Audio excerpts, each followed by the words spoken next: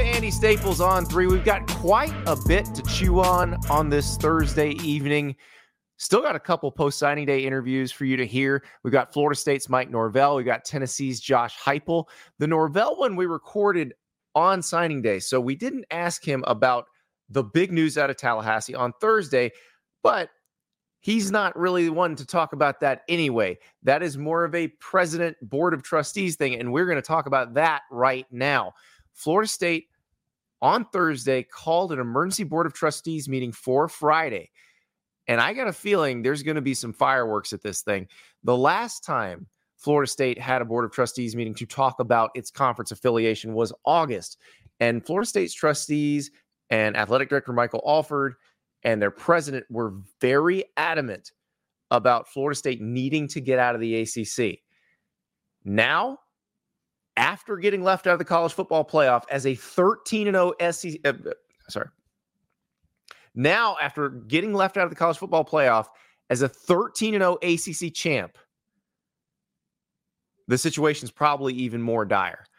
And Florida State's going to do something. We don't know exactly what they're going to do. Gene Williams at War Chant, who's covered Florida State longer than anybody, better than anybody, he put forth a few possibilities. You could have a lawsuit where they challenge the grant of rights. They sue the ACC, challenge the grant of rights that, remember, the ACC has all of its members' media rights locked in until 2036. That's something that all the members gave to the league in 2013 because they wanted to stay together. They didn't want to get picked apart. They just lost Maryland to the Big Ten. And so they gave the league those rights. Then when the TV contract was extended, when the ACC network was created, that whole deal got extended to 2036, which at the time seemed like a long way away. Feels even farther away now because of how much the Big Ten and the SEC have jumped the ACC in terms of revenue. But all that stuff in August was about revenue, was about money. Now there's another piece of it. The perception piece of it, and also what the ACC did or didn't do down the stretch of this season to try to help Florida State not get left out of the college football playoff. So let's talk about the revenue piece of it anyway, because that is what they've been working on. This is not new. This is something Florida State's been trying to rectify for a while now, and they've been the most vocal about it, but they're not the only ones. North Carolina, Clemson, and Miami have all been doing this too. But Florida State has been the one talking about it.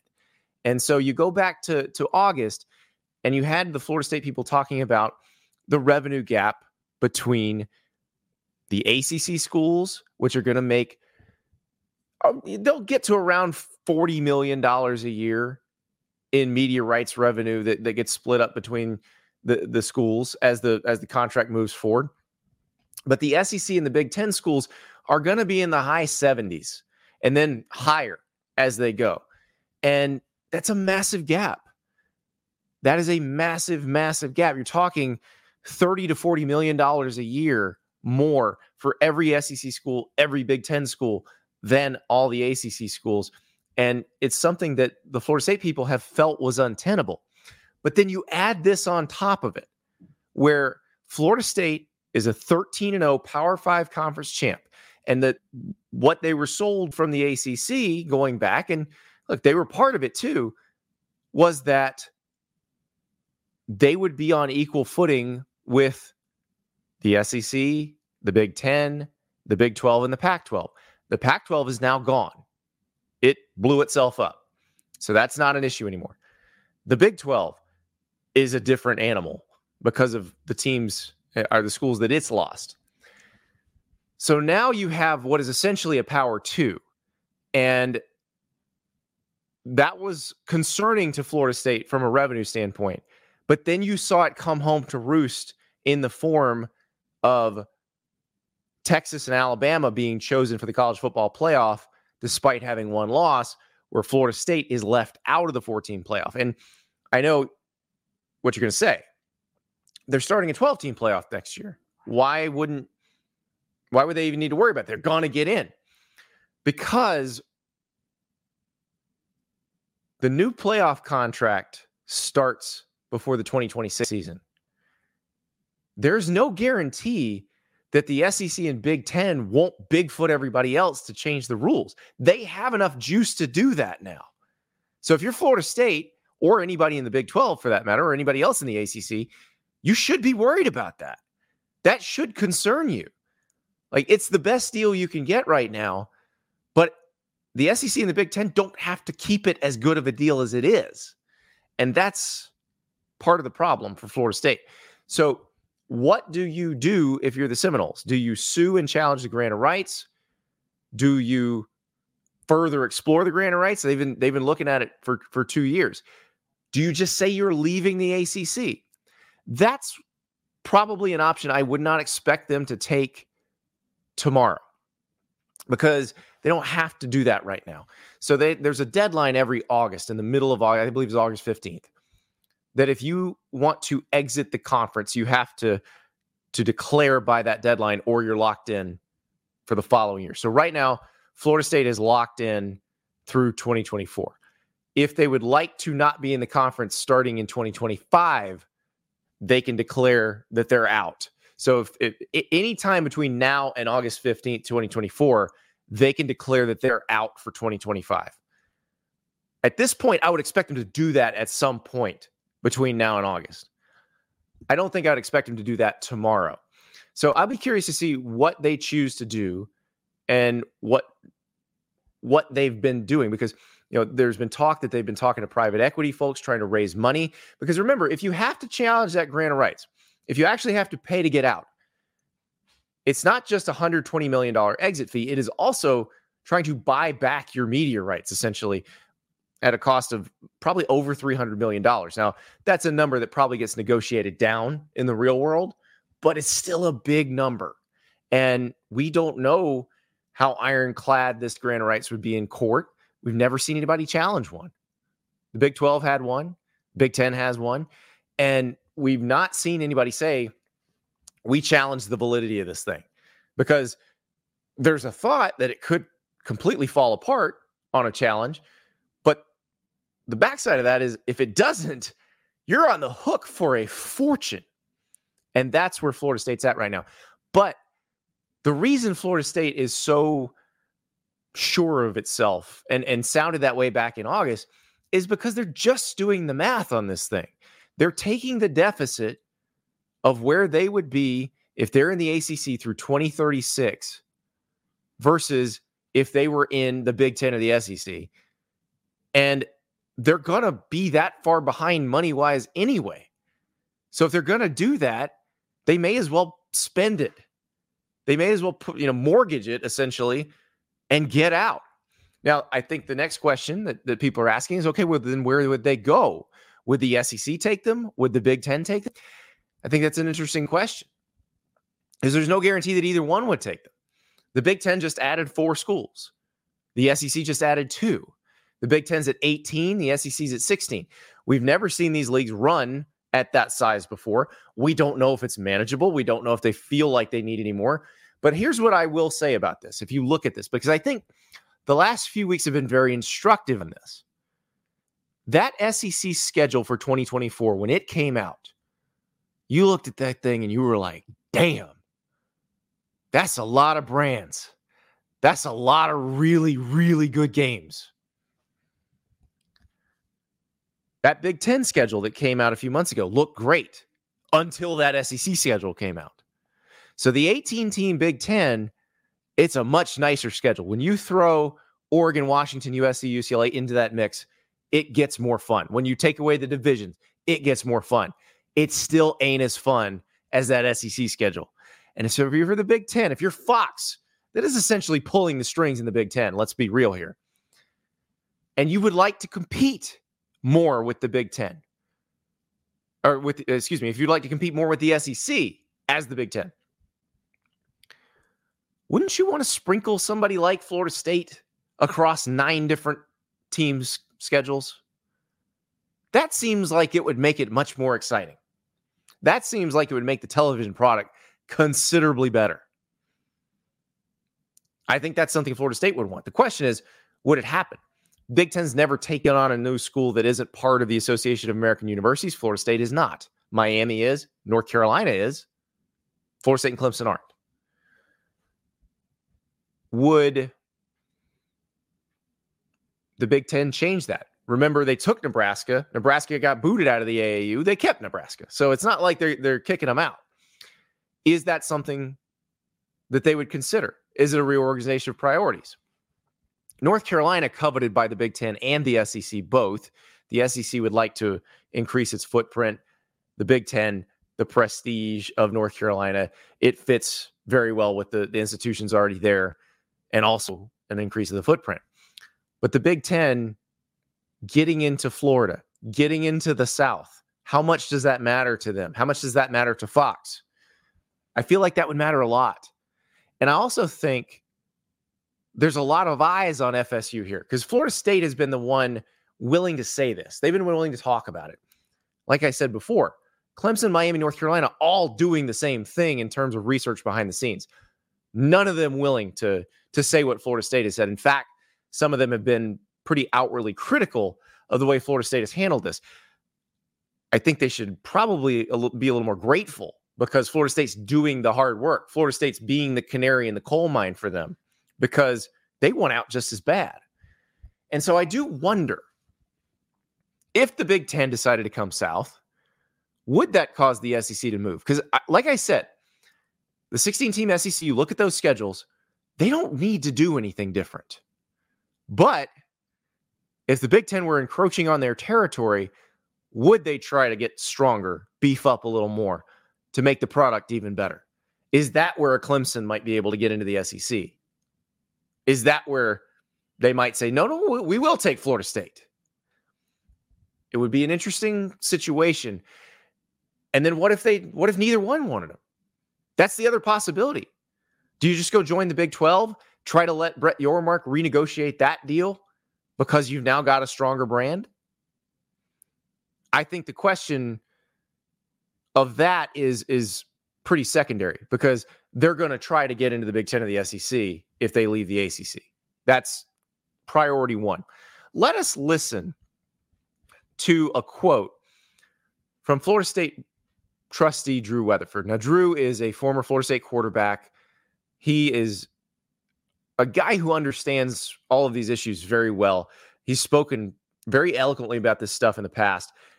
This is from August. Listen to him in August, and now think about it through the lens of what you know happened at the beginning of December. Here's Drew. And there's going to be a school, many, many schools, almost 40 to be exact, that are going to have way more resources than us. And so I do think it's an existential threat. And this is just one board member speaking. Unless something drastic changes on the revenue side at the ACC, it's not a matter of if we leave. In my opinion, it's a matter of how and when we leave, and not everyone may agree with that, but I feel really strongly about it because I don't want to play games. I want to go compete for championships moving forward. That's what Florida State is about. And unfortunately, we're in a situation where money matters more than ever, and you cannot compete without the resources necessary. Money matters more than ever, but so does perception. So does a league that actually tries to help you. These are all things that are very interesting now when you look at it through the lens of what happened to Florida State with the college football playoff. Because the ACC didn't even try to politic Florida State in. Greg Sankey, the SEC commissioner, was speaking into whatever microphone he could find on the day of the SEC championship game because he was trying to figure out if Alabama wins this thing, how do I get Alabama and Georgia into the playoff? That was what he was thinking about. Jim Phillips of the ACC didn't say a boo. It didn't say peep. Didn't say boo. We're not talking about Boo Corrigan, the NC State athletic director, but did not say anything until after Florida State was excluded. And he came out with a very fiery statement that meant nothing because it was too late. So the ACC failed Florida State miserably on that front. Meanwhile, Drew Weatherford talking about almost 40, it's 35 schools essentially. It's the 34 schools of the Big Ten and the SEC plus Notre Dame that beat everybody in the ACC everybody in the Big 12 in a perception war. And so you don't want to be perceived as in a weaker conference. And right now, if you are Mike Norvell trying to recruit for Florida State, and you're going to hear me ask him this question during our interview, how do you handle those questions? You know people are recruiting against Florida State with this. You know Auburn, Georgia, Alabama, LSU, all of those schools that Florida State recruits against on a regular basis, Florida, all of them, they're saying, well, why would you go there? Look at what happened. They won that league, and they didn't even make the 14 playoff. Why don't you go to a place where you can actually compete for national titles? That is now what Florida State must contend with on the recruiting trail. And that, you can argue, if you're Florida State, is the ACC's fault. So they have the arguments now. They have even more ammo than they had before. The question is, do they have the war chest if it comes down to they have to just buy their way out? And then if they do, is one of the leagues they want to get into going to take them? These are all questions that remain in the air. They have to be answered. But first, we have to know how Florida State plans to handle this. Perhaps we get the first set of answers when the Board of Trustees meets on Friday. Get your popcorn ready. You're going to hear from Florida State coach Mike Norvell in just a minute. But first, I want to tell you about Game Time. If you want to go to the college football play, they've excluded Florida State, but they will not exclude you, because you could go to the Rose Bowl and watch Alabama, Michigan, or to the Sugar Bowl and watch Texas and Washington with Game Time.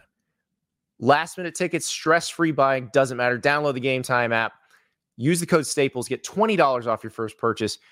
Maybe you want to go to one of the other bowl games. Maybe the Cheez-It Bowl, Tennessee and Iowa. Maybe you want to take in a concert, comedy show.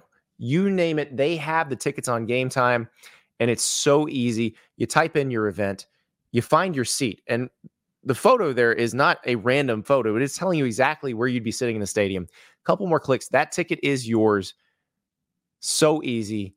Game Time is the way to buy last-minute tickets or tickets to that sold-out event that you were sure you couldn't get tickets to. Well, you can get tickets through Game Time. So download the app, use the code Staples, $20 off your first purchase.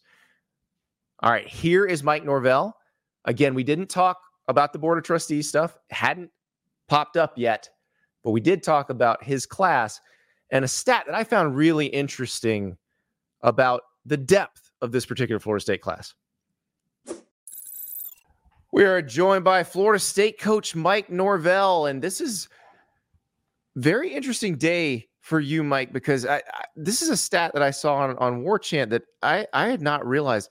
This is the most top 200 recruits that Florida State has signed out of high school since 2016. This build you've been on, it feels like it took a while to get to this point, but now people have seen what you can do, and it feels like they're wanting to jump on board.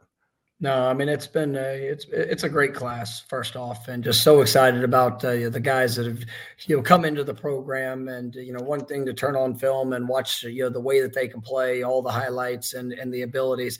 It's another thing to get to know the young men. And this has truly been a class that's been 4 years in the making. From coming in, starting to build the relationships at a foundational level. We faced some challenges with COVID and not being able to go and really be in high schools there for the first year and a half. That we were here, but when you sit there and you look at it, we wanted to have a great emphasis and to be able to really kind of make a statement with the state of Florida, with the state of Georgia, to have 17 of our 21 signees, some of the best and the brightest in the country out of those two states. I mean, it's really exciting for us, and I think we've got a great group of playmakers and incredible young men coming here to Tallahassee. And to get these guys to believe, to show them the proof of concept, I know you had to work in the transfer portal, but you've always wanted to build through the high school ranks. Does it feel like you're now getting that foundation that you want in the program? Absolutely. And, for us, it's about finding the right fit. And I know I've said that for the last few years, but ultimately it's about, addressing the needs that we have. We always want to be able to start, there at the high school level and finding the right guys. And I think when you look at this last year, I mean, we had 25 all conference players, and is most ever in Florida State history. And, right around half of them were guys that have developed through the high school ranks. And then, the other, half were guys that have come through the transfer portal. So we found a good balance and a good mix. And, now coming into this year's, signing class, these have been guys that we've identified that built relationships, guys that, have watched this program grow, and they're some of the best at their position within the country. And then they're coming to be a part of what has been built. And, obviously we're excited about where they're going to continue to help this program to go. So the quarterback in this class, Luke Kroenig, he committed to you almost 2 years ago. So, and I know you fended off a late charge from some folks here in the last few days and weeks. How does that work when you've had that guy saying, I'm here, and then all of a sudden everybody's trying to at the last minute pry him away? Well, I mean, we identified some great, characteristics about him early. He was actually committed to us before he ever started a high school game. But wow. Sophomore year started as a receiver and defensive back. There for his program. They had a really good quarterback that was there his sophomore year, and he was waiting for his opportunity. Now he'd come to camps, we got to see him work, but I believed in the young man. I believed in all that he would grow to become, and now his first year as a starting quarterback, won a state championship, and then just continued to develop to what I believe is the best quarterback in the country. And just, but he's about all the right things. And, he's been a wonderful leader for this class that's coming together, but, so excited about what he's going to bring, to our football program, on and off the field. How do you make that decision to offer when you've seen a guy in camp, but he's young, maybe he's waiting behind a really good player at his high school, and you haven't seen him start the high school game yet? Is it just the traits and having talked to him? Is that what says, okay, we can make this offer? Yeah, and I've got my beliefs in what it takes to win, what it takes to be successful, and he had started games, just not at that position, and he got a chance to play quite a bit, even in a backup role. But I truly knew that when the opportunity was his, what it would look like, and he's just continued to get better, and he's played himself into exactly what I thought he would be. And Charles Lester from Venice on the west coast of Florida, a long corner, big position of need, big value. I mean, everybody needs good corners, but what was it about him that really attracted you? I mean, he's a game changer, and he's got an incredible spirit. He's got unbelievable athletic ability. Just with what he can do. His ball skills, his speed, his change of direction. Really the mindset. He's one of the smartest football players that I've recruited. Coming out of the high school ranks, and I think he's got a chance to be the total package. But that's been a recruitment that's been over 3 years. Of building that relationship, and just so excited about where he can go. And yes, you mentioned the position of need. I think we hit a home run in our defensive back class. We have assigned 4 DBs that have such great versatility and athletic ability. But really, I think that's going to be a special group as we're moving forward. So you mentioned yesterday that you're still struggling with what happened with the college football playoff, and dealing with it. I can't imagine how you address the players, how you deal with that. But do recruits ask about that? Have you had to address that with these high school players before they signed? No, I mean, as you sit there and you watch, I mean, there's, for all the things, and, obviously the national spotlight that has been put on, that, I mean, our guys, we controlled what we could control. And it was unfortunate that we had, a great player that went down with injury, but I think it showed the heart and the character of this team and how we responded around, great adversity. And that's what these guys want to be a part of. Obviously they have all the ability in the world, and, being able to come into a program that's going to showcase, their skills and talents on and off the field, and an opportunity to go and compete for a national championship, and to be able to continue to take those steps is something that, they're all excited about. And so it really didn't, obviously it was talked about, but it wasn't something that was ever a point of contention. So you've talked a lot about the culture you want to build, and that you're looking for a certain kind of person. How good of an advertisement was it to future players that you might be recruiting, the way your guys rallied after Jordan got hurt, the way you played in that ACC championship game? No, I mean it showcased the heart and the identity of who we are, and anybody can say the right things when they feel good or when things are going going well. But when you face real adversity, I always tell our players and tell recruits. I mean, you get a sense of the character by the response. You see the true core of what a program's about, and we did what was necessary, and that was all. I'll forever be proud of this football team. I mean, we faced great adversity, great challenge. Plenty of people doubted that what we could do and how it could be done, but they just continue to answer the call, and I think that's something that has recruits and everybody around watching Florida State. I mean, excited for where we're headed. So you got a few more decisions that you're still waiting on. Obviously, you can't talk about anybody till they've actually signed. But what is it like when you get to into the afternoon, into the early evening on signing day, and there's still some names out there, some maybe that weren't in your class that you think maybe you still got a shot at? Well, I mean, it's usually a long day on signing day, and we've got a great sense of kind of where we are. But obviously, there's always the sometimes, or I say always the unexpected. Sometimes works in a good way, sometimes works in a bad way. So you be true to who you are. I mean, obviously these gray hairs are well earned, and I think when you look through the previous signing days, it is a celebration because the guys that are coming in are gonna come in and leave their mark on the program, and for the previous 3 years here at Florida State, all those guys helped build what was a 13-0 ACC championship team. And I believe the guys coming in this class are going to continue to help elevate us to a whole new level. And as you wait on this and try to figure how much math do you have to do in terms of what you're also doing simultaneously in the transfer portal? Because I don't know that anybody's handled the transfer portal better than you guys over the last few years, but how do you make those decisions of, okay, maybe we want to chase this guy, or maybe we want to hold this scholarship back in case there's somebody we want in the portal? Yeah, it's always about finding that fit, and we'll continue to evaluate that. There might be a position or two where we can add experience or competition that's going to help our football team, but you're never gonna sacrifice what we have for something that doesn't fit or isn't a big need at any of those positions. And so I think that's one of the things we stay true to over the years, and it's worked at a very high level, and looking forward to wherever that leads us here going into this next season. Well, Mike, thank you so much, and good luck in the Orange Bowl. Thank you, Andy. Appreciate you, and go Noles. All right, that is Mike Norvell with a team going to the Orange Bowl, but a school that is thinking about a lot of different things right now.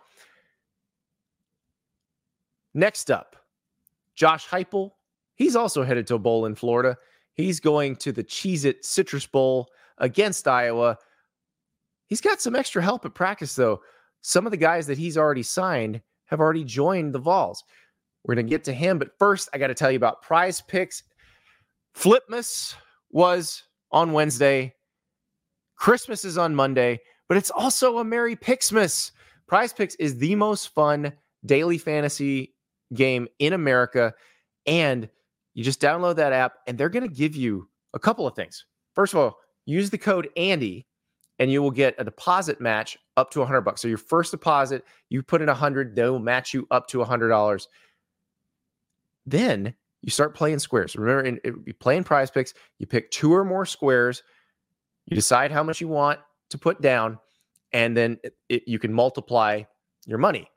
Well, if you would like an essentially free square, that is their gift to you. There's a Kevin Durant square. If he scores 1 point on Christmas Day, then you're going to win that square. So if you were to pick one more square in the NBA or in the NFL, well, guess what? You win. It's just like that. It's just that easy. But NBA, NFL, college football, you name it, as the games get close, you just open the app. You say, oh, they think this receiver is going to get 100 yards receiving. Well, it's probably going to be like 99.5. And you say, I think he will get more than that, or I think he will get less than that. It's that easy. They also have demon and goblin squares. Those demon squares, they're a little bit harder to win, but you can win up to 100 times your money if you're willing to take that risk. Prize Picks, lots of ways to play, lots of fun, and of course, Pixmas, that free Kevin Durant square. Well, essentially, he does have to score 1 point. Go to Prize Picks, use the code Andy, get that first deposit match up to $100. All right, now it is time to talk to Tennessee coach Josh Heupel. We are joined now by Josh Heupel, Tennessee coach, and you just got back in the room here in your office, but your SID Bill Martin came in. There was some Justin Bieber playing, and is that part of your playlist, or did someone hijacked your playlist? My daughter might have hijacked the list. She came to practice today, and her and my wife, my dog might have been out there too. Our dog. She might have been hitting some Taylor Swift music, and it transitioned over to Bieber.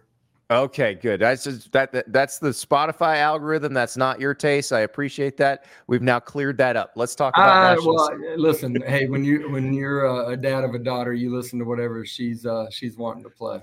I got a 12-year-old, and I can assure you that is the truth. So let's talk a little National Signing Day. You got some new Vols, but it's interesting because some of those guys are there and with you, like Mike Matthews and Boo Carter, the receivers, are already practicing with you guys. Yeah, we ended up bringing in 27 guys so far. Obviously, in today's landscape, it's an ever ongoing process with your roster and evaluations. But we got 10 guys that are already here for bowl practice. We'll end up with 15 high school mid-year enrollees. It's been a lot of fun. Those guys have gotten a ton of work. I think they're maybe on day 4, day 5 already of being out on the grass with us. And it's been great to see those guys. It's a highly skilled group. You mentioned a couple of those guys that are elite players. Those guys have already been making plays out there with us. I was going to say, when Mike committed to you guys, it was a very big deal. But what's it like now getting to see him against your current players who you know what they can do? Does it help you kind of figure out what you can do with those young guys as you get them into their first spring practice? Yeah, it's almost like another spring ball. By the time that we leave here, break for Christmas break, and then get back to Orlando, those guys have been in one-on-ones. They've had an opportunity to go out there and compete with some of our guys, seen them make plays, and you find out, what their physical attributes are as much as anything. But you also find out some things just fundamentally where you got to help them grow before we get back out there in March for spring ball. And so it's not just the high school guys coming in, because you've also got people coming in from the transfer portal as well. Holden Stays, the Notre Dame tight end transfer. You got him. What have you seen from him so far? Yeah, he actually just got to campus today. So tomorrow will be our first day out on the field with him. We're really excited about him. We're losing 2 really good tight ends that are running out of eligibility that will be playing at the next level. We have good young tight end here on campus in Ethan Davis, but it's a room that we knew that we had to, in some ways, kind of patch that roster spot. And we're really excited about him being here with us. You can see on the film against high-level competition, him out there making plays. He's got length and athleticism to be a real threat in the pass game, dynamic with the ball in his hands after the catch, the ability to use his body and create separation and win some one-on-ones. But he's also got the ability to do everything in the run game when he's in the core that helps us go play the way that we need to play. So you've got the guys who actually run out of eligibility. That still happens in the state. I feel like that's just starting to happen. Yeah. How do you handle the math on that when you're trying to fill out this roster and you're talking to people in the transfer portal, you're recruiting high school guys 2 and 3 years out? How do you handle that math?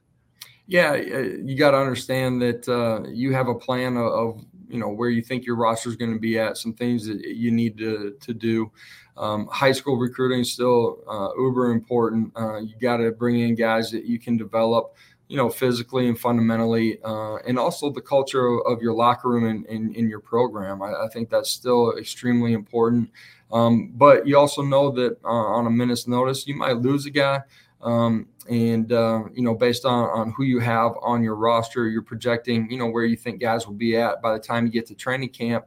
And if you feel like there's a veteran guy that fits the culture of who and what your program is about, they can also bring some playmaking ability or be a dominant player at the line of scrimmage. You got to make sure that you're covering your bases and making your roster as strong as it can be before you get to next fall. How have you managed to maintain that culture? Because you guys do seem to still be having a lot of fun. That's one thing I noticed when I visited with you guys is players are always around the offices and wanting to hang out. How do you encourage that sort of atmosphere? And are you looking for guys out of high school who kind of fit in that, or do you want them to see that and say, okay, that's something I want to be part of? Yeah, I think, it's got to be the basis of who you are inside of your building. You got to have like-minded coaches. You got to create a staff dynamic where everybody's on the same team. You got to have fun as a staff too. That's got to be a part of your interactions with your players. You got to be intentional in creating that culture of, competing extremely hard, having the core principles of what you got to be a Tennessee Vol, but you got to create that dynamic, and you do that, through your team activities, but it's also the energy that you got to have out on the practice field every single day, and the consistency of that and the message that you deliver. We got a great staff here. We got great leadership inside of our locker room. As you go out and you start recruiting, that can be in the portal, that can be your high school recruiting. I do think it's important that you understand the type of people that you're bringing in, and do they fit that culture. And everybody's on a journey of becoming the man that they want to be in the player too. So you got to balance, where they're at, what they've been exposed to, how you feel like they have an opportunity to grow and can, your staff and your players inside of that locker room help them develop extremely quickly. Well, one thing I found interesting talking to coaches today, Josh, is that people have said over and over again, when you're recruiting these guys out of high school now, you have to make sure whether they want to come to your school or not, that the last time you talk, you end on a really good note, because you may wind up recruiting them again. You may have another shot, whether that's as a potential flip candidate or in the transfer portal. Is that something that you have to talk to your coaches about and say, hey, make sure we end things on the right note with these guys, even if they tell us no? Well, our staff is a group of individuals that care about, developing young men and are relationship driven. So that's who they are. If I remind them or not, they're professional. They handle themselves the right way. But I do think it's important because, there are going to be opportunities to recruit some of these guys again based on, kind of what the landscape of college football is right now. So when you get off the road, Dan Lanning told us he gained 9 pounds in just basically in-home visits. Is it a detox when you finally get home for that dead period? Man, I'm ready to go to sleep at some point. I feel like it's been a long, I don't know what it is, 3 weeks since we played last. Flying all over the country, having an opportunity to get in a lot of these recruits' houses. I certainly need the sleep, and I'll take a detox too at this point. Well, the college football calendar doesn't give you any breaks, though, because you still have to figure out how to score in the Iowa defense. So good luck with that, Josh. I appreciate it.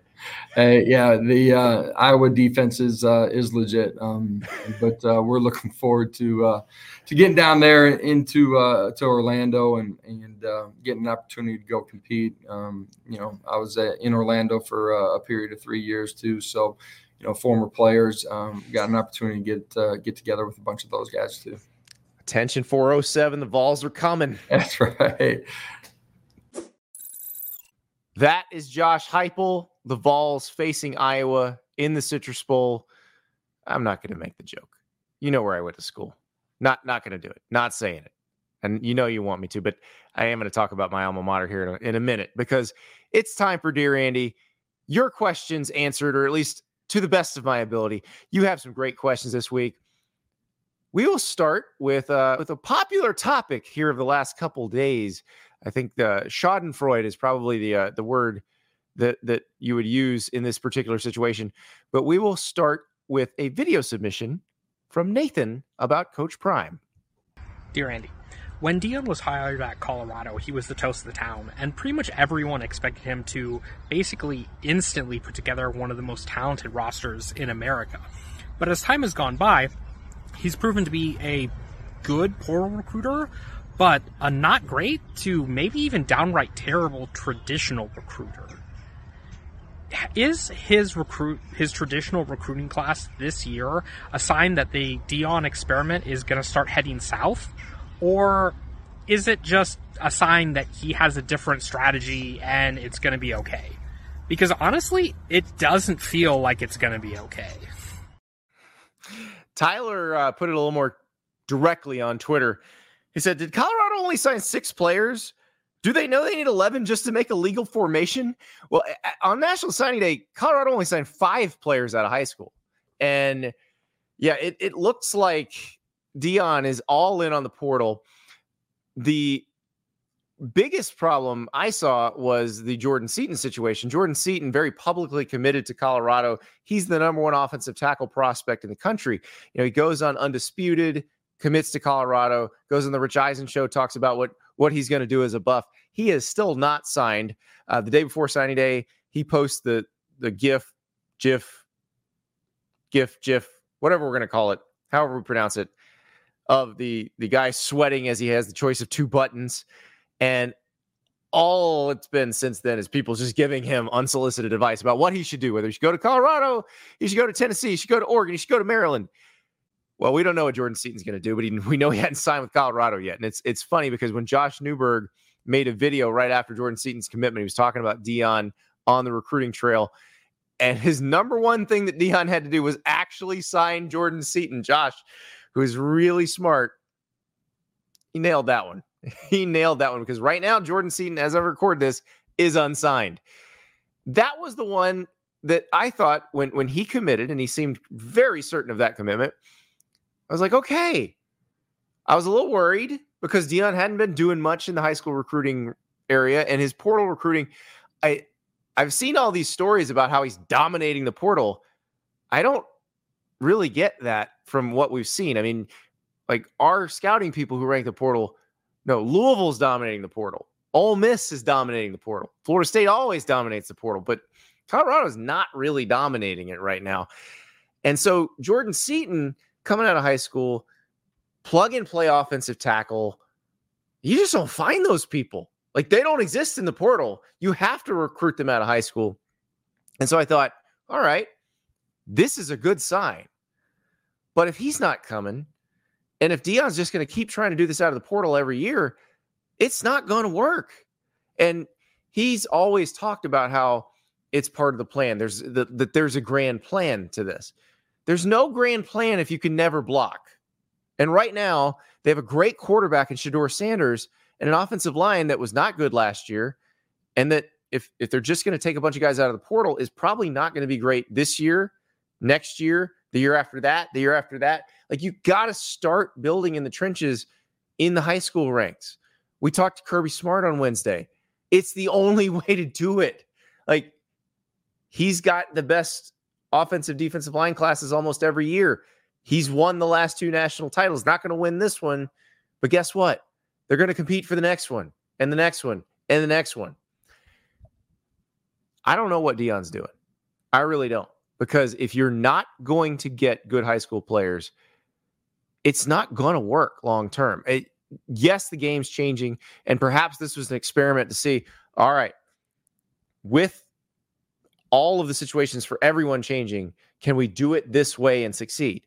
And the answer is, to a point, you can. But not winning big. Like you're in a league, like Utah came with you to the Big 12. Utah recruits really good offensive and defensive linemen every year out of high school, and then they make them better. That's what you got to deal with. You know, Baylor can recruit good offensive linemen and defensive linemen where they are in Texas. So can TCU. Houston has an abundance of them living right there. This is not going to be easy if they are not going to, and it's not even a matter of, oh, Deion has to follow the rules everybody else follows, or suddenly we can't respect him. No, it's not that. If there were an easier way, somebody would have figured it out by now. Like, people would have been following Deion's example here. But there's not an easier way. And so I just don't know what's going to happen to them going forward if they are not going to engage in trying to get really good high school players. Because if that's not part of what they do, then ultimately they're probably going to continue to be lackluster on the lines of scrimmage, and that's going to produce lackluster records. They improved Colorado this year. I think they'll improve again. I think maybe they get them bowl eligible next year. But it doesn't go much past that if you can't start building in the trenches. And the only way right now is through the high school ranks. Maybe that changes. Maybe you can start doing that through the portal in future years, but it's not happening right now. And I don't know. Given his magnetism, he seems like a natural recruiter. I would think Deion could do better recruiting guys out of high school. And I realize there's a significant NIL piece to this, and that Colorado probably isn't as robust in terms of its collective as some of these schools that are signing the best players. But you gotta try. You gotta do better than this. It's got to be better than this. Speaking of, it's got to be better than this. Got a couple questions here that are of a similar tone. We'll start with Logan. Dear Andy, first-time emailer, question asker, long-time listener. I'm a senior at UF. My Dear Andy question naturally is about the Gators. Obviously, National Signing Day wasn't the result everyone in town hoped for, and the portal moves haven't exactly been aggressive either. Now we find out this morning that Jay Bateman, the linebackers coach, is leaving for Texas A&M, seemingly leaving legacy top 100 signee Miles Graham and company high and dry. Bottom line, if you're Billy Napier and his army of assistants, where do you go from here? All things considered at present, do you believe the problem is Billy-centric, or do you think that it's more at an institutional level? And he said Scott Strickland, the athletic department, Florida Victorious, which is a collective. He said, thanks again. Look forward to hearing back. And now we also have one from Andrew, a little more direct. During the season, Florida's 2024 recruiting class was the answer to all criticisms of Billy Napier. The product on the field was bad, but look at those recruits. After that class faded away like the last 2 minutes of Infinity War, are there any signs of progress left at UF? That is my producer, River, cheering at the Marvel reference. My former co-host, Ari Wasserman, wouldn't even know what that meant. But the last 2 minutes of Infinity War, well, if I'm spoiling it for you, too bad. It's like 10 years old. Everybody turns to dust after Thanos snaps his fingers. That probably is an apt description of Florida's 2024 recruiting class, which at one point was ranked as high as number 3 in the On3 industry rankings. But they got a lot of guys flipped here in the last few months, including a few in the last few days. Xavier Filsame to Texas, Darius Hayes to Miami, Morris Williams to Auburn, Nasir Johnson to Georgia, Jamonte Waller to Auburn, Isaiah Williams to Texas A&M, Wardell Mack to Texas. They did sign G.J. Lagway, the cornerstone of the class, the quarterback. They also signed L.J. McCray, the number 1 ranked edge rusher in the country. He goes to Daytona Beach Mainland High. But that team is not the same team that was being sold during the season as the wheels were falling off on the field. And it's number 16 as a class in our On3 recruiting rankings. It's just not, it's not good. It's not what was sold. You've even got Dan Mullen trolling, where there was a radio guy in South Carolina who tweeted the Billy Napier recruiting ranks and how similar they were to the Dan Mullen ones. And Dan Mullen responded to that saying, I wish I had the facilities they had. It was a pretty dynamite troll job from Dan Mullen, who got criticized a lot for how he recruited. And yeah, his successor, who came in talking a huge game about how he was going to build through the high school recruiting, was going to sign players the way Georgia and Alabama signed players. He's not doing that. And so now Florida has to hope that DJ Lagway can get this done, that LJ McCray can contribute. Because as Logan pointed out, they've not been particularly aggressive in the transfer portal. They've gotten some guys, but getting a safety from Oregon who didn't really play last season because he was buried on the depth chart, like, that's not encouraging. That's not exactly what you want to see. And this is this is a problem. And then add in the coaching situation. They fire Sean Spencer as D-line coach. They don't hire a defensive line coach before signing day. Then they lose Jay Bateman, their linebackers coach, who's now going to be the defensive coordinator at Texas A&M. And so Logan mentioned the Miles Graham situation. Miles Graham is a linebacker for Buchholz High in Gainesville. His dad is Ernest Graham, former Florida running back. And Ernest Graham was not pleased on Thursday. Here's what he tweeted. My son was raised to understand the business as it exists, but there have been new levels of disconnect with this program that I have never, ever experienced. No calls, no communication, and the driest experience imaginable. I'm just going to start there. That's from not just a great former player, but the dad of one of your signees. Which, by the way, I do enjoy all of the comments under that tweet where fans are saying, Ernest, you don't need to be airing this in public. Like telling a guy who was a great player at Florida and the dad of a signee how he should feel about this. I think he feels pretty strongly, and I think there's a lot of people who share the way he feels. Here's the thing about all of this. So much has been put on DJ Lagway. I kind of feel bad for the guy. He is a great high school player in Willis, Texas. He may be a great college quarterback. But the problem is you can't expect him to do the saving of the program as a true freshman. Also, he's not even really supposed to start this year. Graham Mertz is supposed to start this year at quarterback for Florida. So I don't know what everybody's expecting because the schedule's brutal. The roster does not seem to be any better. So all of a sudden, they're supposed to be better than 5-7? Because that's the only way I can see Billy Napier keeping his job after this season. And as to Logan's question about institutional, that I get confused because people keep asking me, well, they say they got to fire Scott Strickland if you're going to fire Billy. Of course you are. Like Scott Strickland knows that. Scott Strickland's Florida's AD. He's well aware that he will be fired before Billy Napier is fired if they're going to go down that road. Like he knows that. They're not going to let him hire a third football coach.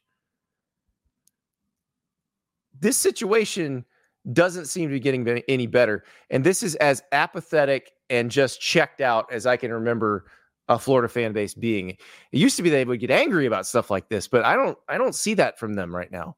I see them sort of resigned to their fate. And that's probably a worse place to be. And so there's a massive buyout. Billy Napier is going to go into the 2024 season. There will still be a massive buyout after that season. But guess what? If they have the same year they had, you're going to have to do something because everything's going to dry up after that. So it'll be a very interesting next few months in Gainesville just to see how they try to spin this, what they try. I mean, there's really no spinning it. So if you're Billy Napier, you don't even bother. Like, don't try to spin this at all. Just try to make the team better if you can. And try to be better. And I don't know what does it. Like, is it 7-5? Is it 8-4? That seems impossible with this roster against this schedule, but you never know. You don't know how teams coalesce. You don't know how chemistry goes. Perhaps some of those young players that he has brought in, perhaps they're better. But offensive line, defensive line remain very worrisome positions. We'll just see what happens, but it doesn't look very promising for Florida right now. Next one comes from Jonathan, more of a statement than a question, but I thought it was really interesting. To me, at least, it's become obvious that if a top 10 high school quarterback wants his biggest payday, it won't be at a top 10 program. We're talking about NIL stuff, and this is a really interesting point, and I think it's true. I think you look at Lagway, you look at the Dylan Raiola situation, I would bet, I haven't seen the numbers, but I have talked to enough people and heard figures bandied about. I would bet that Dylan Raiola and DJ Lagway are probably the top 2 earners in the class of 2024. And it's because Nebraska and Florida have to have them. Dylan Raiola was committed to Georgia. Georgia doesn't have to have Dylan Raiola. And that's the one difference. You've heard me talk a million times about how the pay scale with NIL and eventually when whatever they're going to get to mimics the NFL pay scale. Quarterbacks at the top, offensive tackles and edge rushers, defensive tackles, cornerbacks. Like those are the positions of importance. But here's the thing. Here's what's different in one way. In the NFL, you must have an elite quarterback if you want to win it all. Only way. You can't do it without one. In college football, you don't have to have one. If you have great offensive and defensive lines, if you have a couple dynamic playmakers on offense, couple lockdown DBs on defense, you can have an above average quarterback and still win a national title. I'm not going to say an average or a bad. Like, if you're looking for Stetson Bennett slander here, you're not going to get it. I thought Stetson Bennett was a really good college quarterback, but Stetson Bennett wasn't a first-round draft pick. You don't have to have that to win a national title. So I do think the programs that can build in the trenches, and you heard me just talking about Kirby Smart when I was talking about Deion, Nick Saban, Kirby Smart, Ryan Day, those coaches do not need to overpay for a quarterback. They do not need to stretch out their wallets. They do not need to be held ransom by a quarterback. They just don't. They can find somebody to make it work because they have people who can block and they have people on the other side of the ball where their 4 can beat your 5. Those are the two most important things in college football. That's where the bulk of your money should go. They understand that. I think the other schools need the pop. They need to overpay. And that's why you're seeing some of this talent spread out, because your Alabamas, your Ohio States, your Georgias, your Michigans, they don't have to do that. They know what they need. They know how to build it. And they've already got the foundation set. These ones that don't have a foundation, you need the pop. You're going to have to pay extra. And unfortunately, you get a little today's price is not yesterday's price when that happens. But very astute observation from Jonathan, but not as astute as this one from Nathan, which I love. Is Michigan State the first school to have 2 coaches with the same or similar enough names with John L. Smith and Jonathan Smith?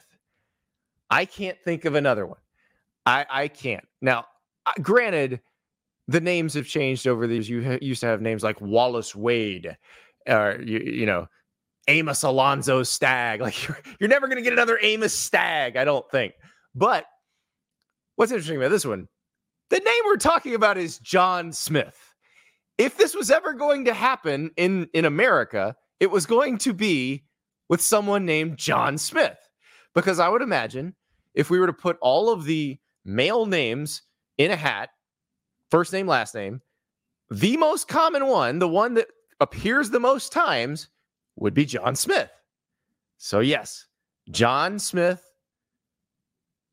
was going to be the first coach with the double name. The first time a school hired the same named coach. Although I will say, these two guys could not be more different. Jonathan Smith, who Michigan State just hired from Oregon State, is, he'll get fired up on the sidelines sometimes, but he feels pretty stoic most of the time. He's not going to get too up or too down. John L. Smith beat himself up during a halftime interview, and I don't mean said, I'm doing a bad job of coaching. He did say that too, but literally slapped himself. So just because you have the same name doesn't mean you're the same coach or the same kind of coach. But yes, I do believe that this is the first time that happened. And if it was going to happen, of course it was going to happen with a John Smith. What a question. This is why I love you guys. Programming note, we are off Christmas Eve and Christmas Day. We will be back on December 26th. Please have a Merry Christmas. Everybody enjoy some time with your families. We love you so much. We'll be right back when the holidays end. Be ready for more bowl games, get you ready for the college football playoff. But everybody be safe if you're traveling, and go hug the people you love. You're going to get to spend some time with them. Always a good time to do that. Never a bad time. And thank you so much for being with us this first 6 months at On 3. It has been a blast, and it's only going to get better. We'll talk to you after Christmas.